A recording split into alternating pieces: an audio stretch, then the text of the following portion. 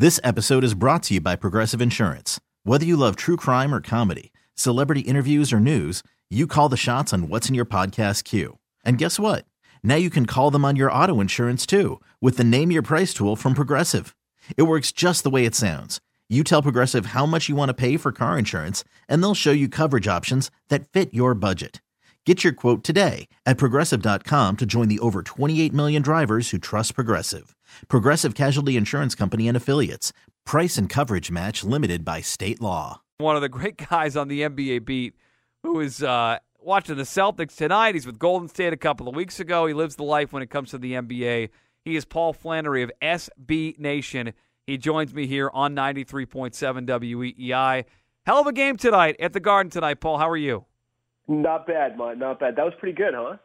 Yeah, I'd say pretty good is a nice way of summing it up. It was, I think, you asked Doc and Brad Stevens, they might question some of the calls that were made, Paul, with the course of that game. But down 5 with a minute 16 to go, I chalked this up as a loss to the Celtics. And I just haven't learned yet that they never give up, whether it's Brad Stevens or just the team DNA. They fight back with Isaiah Thomas late. They get down 4-0 in overtime. This team never quits, and that was evident tonight in a huge OT win against the Clippers.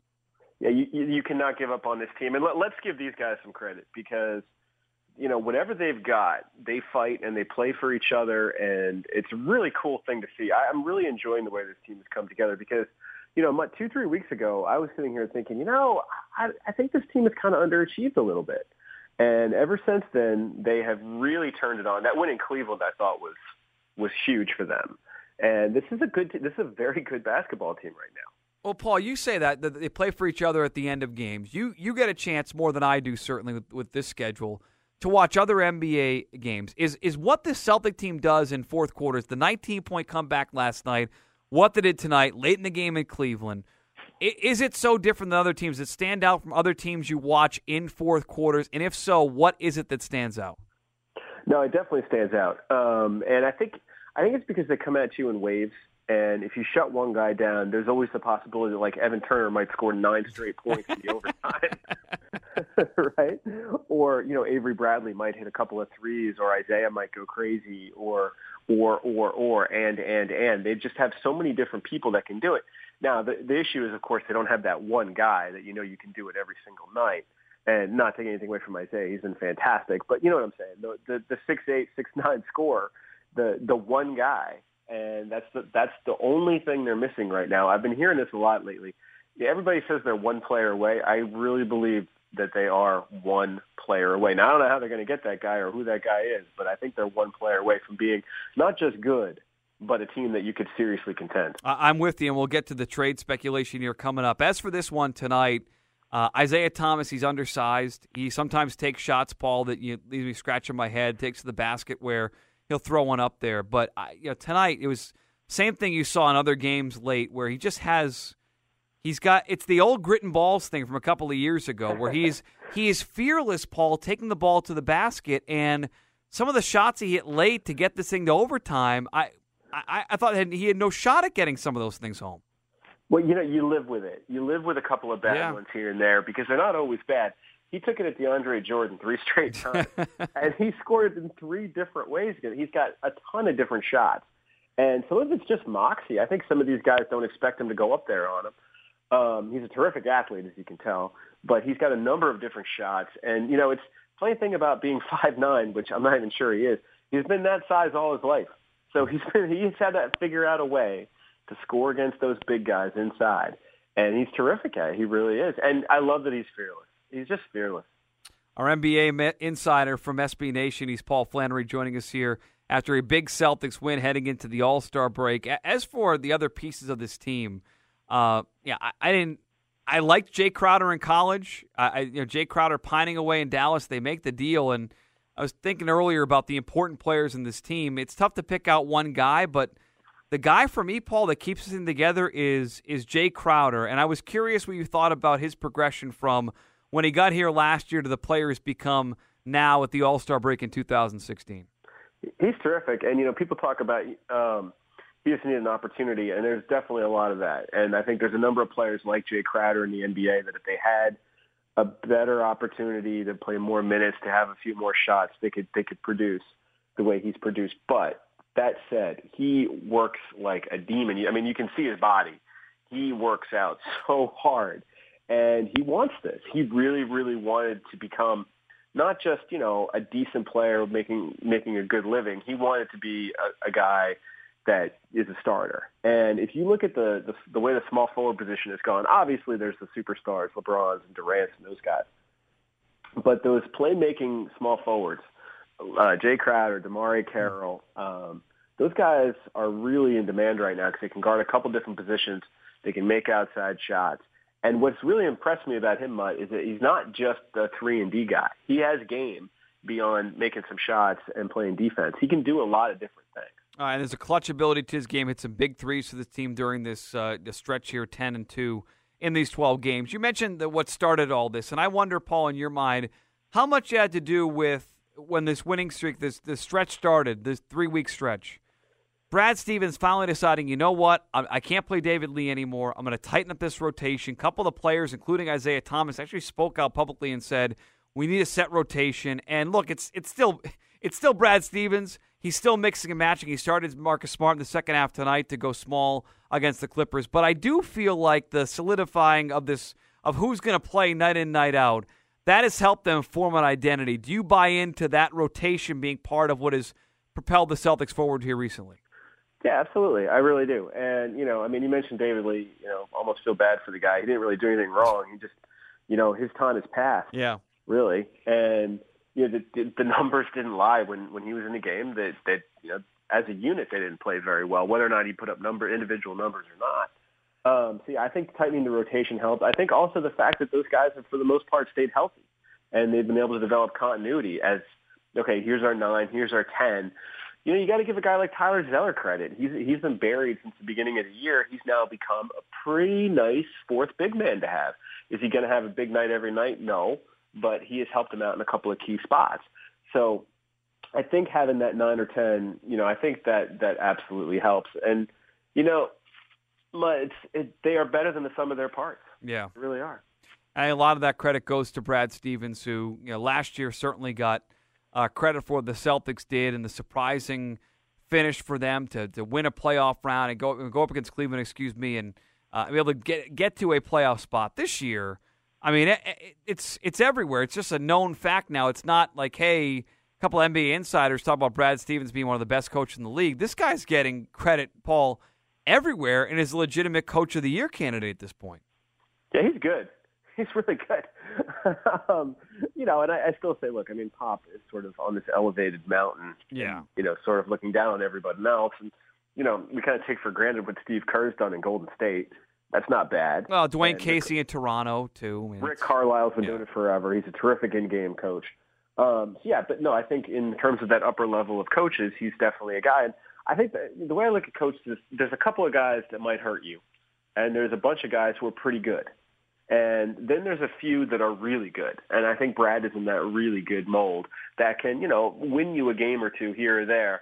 And, like I said, not every coach can take the team that he has and get them to perform the way they have this year. It's a lot of credit to those players, but it's also a credit to the coach. All right, so you started out by saying you think this team is one player away. The player that most recently has been talked about, and it rotates every couple of weeks, there's the guy the Celtics might get. Right. These last 4 or 5 days has been Al Horford of the Atlanta Hawks, a story out of Atlanta saying they might blow it up. Meanwhile, you look down and they're only a game and a half out of the 3 seed, but they might want to shake things up there, and Al Horford, final year of his deal, might be available. And Al Horford, Kyle Korver, and a potential deal that will have Kelly Olynyk and some draft picks. And let's center on Al Horford. Is he the guy? You say they're one player away. Would he fit your mold as the one player that could propel them to potentially a couple of playoff round wins and a matchup with Cleveland in an Eastern Conference final? Well, I think it's a couple of, we got to look at it from a couple of different ways. I think he's really good. I think if you put Al Horford on this team without taking away a lot of the core, without taking away a Jay Crowder, without taking away an Avery Bradley, which, by the way, that's who people want. Those are the kind of guys that people want. If you could slide him into this team with those guys still intact, this becomes Yeah, I think a team that can legitimately make a conference final and, present Cleveland with a respectable challenge. Is he the one guy to take them over the top and say, okay, now let's go play Golden State in the finals? I don't think so. And the other thing that worries me about that one, Mutt, is that Horford's in the last year of his contract, and you're going to wind up paying him an awful lot of money for the next 4 or 5 years if you keep him after this. So what are you willing to give up to get him for 3 months? Well, when it's proposed by Chad Ford, when you initially read that, when it's proposed as Kelly Olynyk, and it's proposed as David Lee's expiring contract and the Celtic pick and the Dallas pick. So no Brooklyn lottery picks in there. Olynyk probably the biggest piece in the David Lee contract, Paul. Is that enough to get a deal done? Yeah, I would do it too, but is it enough for Atlanta to want to give up Al Horford and Kyle Korver? Yeah, the fact that everybody in Boston was like, yeah, I'd do that, leads me to believe that that probably wouldn't be enough. Unfortunately, that's what I thought. So, and I'm with you on Horford. I think that there are a lot of positives with him, and if you watch the Clippers game tonight, it was a great win for the Celtics, but some of their weaknesses and their flaws were apparent, and one of those is when DeAndre Jordan posted up early on, there was zero answer, and I love DeAndre Jordan. He's going to do that to a lot of teams, but no answer inside against DeAndre Jordan. Late in the game, when Chris Paul and others were going to the hoop, nobody inside to defend, and people are going to look at Al Horford's points and rebounds, and I would point more to his defense, Paul, as being the interior presence they need inside right now, desperately. His defense is really good, and he's not a great rebounder, honestly. I mean, his numbers are okay, but he's not an elite defensive rebounder. And what he is offensively is he's a jump shooter at this point in his career, which is fine. That plays into how they play and what they do. But, look, I think Al Horford is a really good player. I think he makes any team better. I don't think he is an elite guy, and I also don't love the fact that he has a short contract at this point. Would you put anybody else right now on that potential list, Paul? And I ask you this every time, and it's such a tough question, so feel free to avoid it altogether. Yeah, sure. No, that's call me fine. an idiot because we get here and we go, who else could they get? And we last year, maybe they'll get Kawhi Leonard. He's in the last year of his deal. He's restricted. Maybe the Spurs won't match it. That was stupid. He's one of the best players in the league now. So a couple weeks away from the trading deadline, if it's not Al Horford, give me some names that you're keeping an eye on for the Celtics. Well, I don't know if he's available, and it doesn't sound like he is, but I've long been intrigued with the idea of Carmelo Anthony. Yeah, we talked about that last time, yeah. And because, we talked about the contract, Carmelo's got another 3 years left on his deal that looks like a lot of money right now, but in the next couple of years won't look like that much, to be honest with you.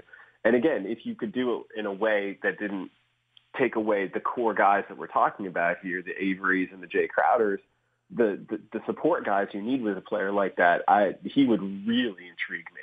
I don't know if New York is willing to do that, to be honest with you. I know everybody's excited about the trade deadline. I think this summer is going to be really interesting. And, you can do a lot more things in the summer than you can at the trade deadline. I think the Celtics are really going to try to be active. I think there's a couple of things they can do. Somebody suggested this. This is a hypothetical. I'm not, rumorizing. We like those in sports radio, Paul. Go ahead. But I understand. Somebody threw out, what about Al Jefferson? And, Al Jefferson, the last year of his contract. Free agent, yeah. And for David Lee, straight up, maybe throwing a pick here or there, something like that. That's not bad. That makes you better. And you don't give up a lot. You know what I mean? I think you could do something along those lines. The big deal, like the DeMarcus Cousins, forget it. Sacramento is so screwed up. Forget it. Blake Griffin has got a broken hand. Yeah. Cleveland is not giving up on Kevin Love yet. Then you start moving down the line. Greg Monroe beasted last night against the Celtics, but Greg Monroe isn't that great defensively, and he's kind of an anachronism in the NBA today, a post-up player. I'd be interested in Greg Monroe, but at a certain cost. I'd be interested in Al Horford, but at a certain cost. How many of these guys are really going to move the needle and take you up? And here's another thing to consider. Do you really want to break this team up? Now, I'm not saying this team is, this is the end-all and be-all, but do you really want to go messing with what this team has right now? I'm not sure that you do for a slight upgrade. Yeah, to an extent, you would deal some of the pieces here, whether it's Olynyk, the David Lee contract, but Jay Crowder, somebody asked earlier what the untouchables were, and the first guy I came up with was a guy like Jay Crowder. And they're not going to deal Isaiah Thomas, I understand that, but if they They had to deal Crowder because his value is so high right now, his contract's so good. That'd be an energy piece that he holds a lot of things together. But to your point about David Lee, real quick, help me out here. The David Lee expiring contract, which is so valuable, if they don't trade that at the deadline, it doesn't help them out anymore, right? There's an incentive to trade that and get something back for that at some point at the deadline. Right. So I think you would probably be looking at a buyout situation. Yeah. Yeah. And, let me specify this too. If we know anything about Danny Ainge, there's no such thing as an untouchable. And he's even said that. He said it to me many times. I know he said it on the air and in various other interviews. He's traded he's traded every single player that's ever come through here, with the exception of like Ray Allen, who left before he could trade him. And he tried to trade him a half dozen times too. So, the idea of an untouchable, no. An untouchable is Kevin Durant. An untouchable is Steph Curry, right? And they don't have guys at that level. So we need to be careful about untouchables. But to me, Avery Bradley, Jay Crowder, Isaiah Thomas, don't go messing with that. Real quick, All-Star Game, Toronto this weekend. What's the big league story you feel like heading into this weekend? Is it simple as how good Golden State is, Paul? They are really good, and they're a lot of fun. There's going to be a backlash against them soon. I can feel it. Ooh. But, people get sick and tired of the same team. But you watch them, and I spent a week out there with them. You really watch them and interact with them. This is a team for all time, and I think people should enjoy it because we may never see a team like this again. Couldn't agree more. He's Paul Flannery, SB Nation, one of the great NBA writers. You can find the shoot-around on Sundays at the SB Nation website. Paul, enjoy the All-Star break. We'll talk to you around the trade deadline. We'll pick your brain again there. I really appreciate it, man. Thanks.